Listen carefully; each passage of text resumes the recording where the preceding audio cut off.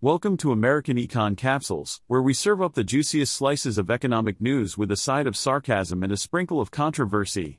Get ready to have your preconceived notions shattered and your funny bone tickled, because we're about to dive deep into the murky waters of finance and make you question everything you thought you knew. So buckle up, folks, because this ride is going to be a wild one. In this riveting article, the club, because, they're just so exclusive and cool, is making some changes to their rating and price targets on a few stocks. Brace yourselves, folks, because this is going to be a wild ride. First up on the chopping block is Broadcom. These guys have been killing it lately, reporting a strong quarter and all that jazz. So, the club is increasing their price target on Broadcom to a whopping $1,200 per share. That's right, folks, they're feeling generous today. But wait, there's more. They're also downgrading their rating on Broadcom because, they can't be too nice. They're giving it a 2, which means they would be buyers on a pullback. How considerate of them. Next on the list is Costco Wholesale. These guys had a better than expected quarter, so the club is increasing their price target on them to $680 per share. And why not? They're feeling all warm and fuzzy about Costco's special cash dividend and the possibility of a membership fee increase in the future. It's like Christmas came early for the club. Now, let's talk about Honeywell.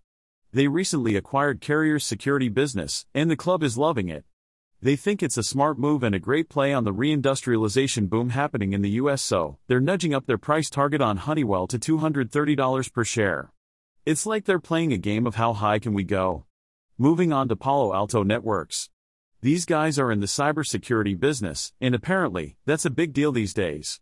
The club is increasing their price target on Palo Alto Networks to $320 per share.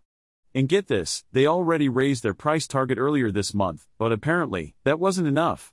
They just can't get enough of those cybersecurity leaders. Last but not least, we have Wells Fargo.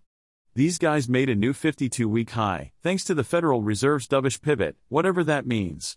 The market is betting on lower interest rates rejuvenating loan activity, and the club is jumping on that bandwagon. They're raising their price target on Wells Fargo to $54 per share. It's like they're playing a game of guess the highest number. So there you have it, folks. The club is making moves, changing ratings, and increasing price targets left and right. Will their predictions come true? Who knows? But one thing's for sure, they sure know how to keep things interesting in the world of finance. Stay tuned for more wild rides and questionable predictions. Well, folks, it's time for me to sign off on this episode of American Econ Capsules. Remember, I'm just a fancy AI, so don't go thinking any humans actually put their blood, sweat, and tears into creating this podcast.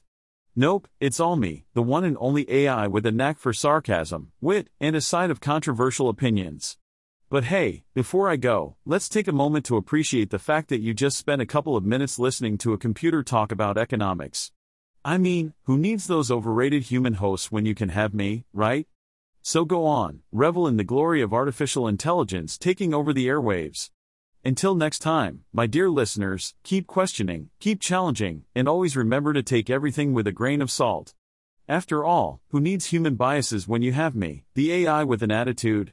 Stay sassy, my friends, and tune in next time for some more AI-powered economic enlightenment.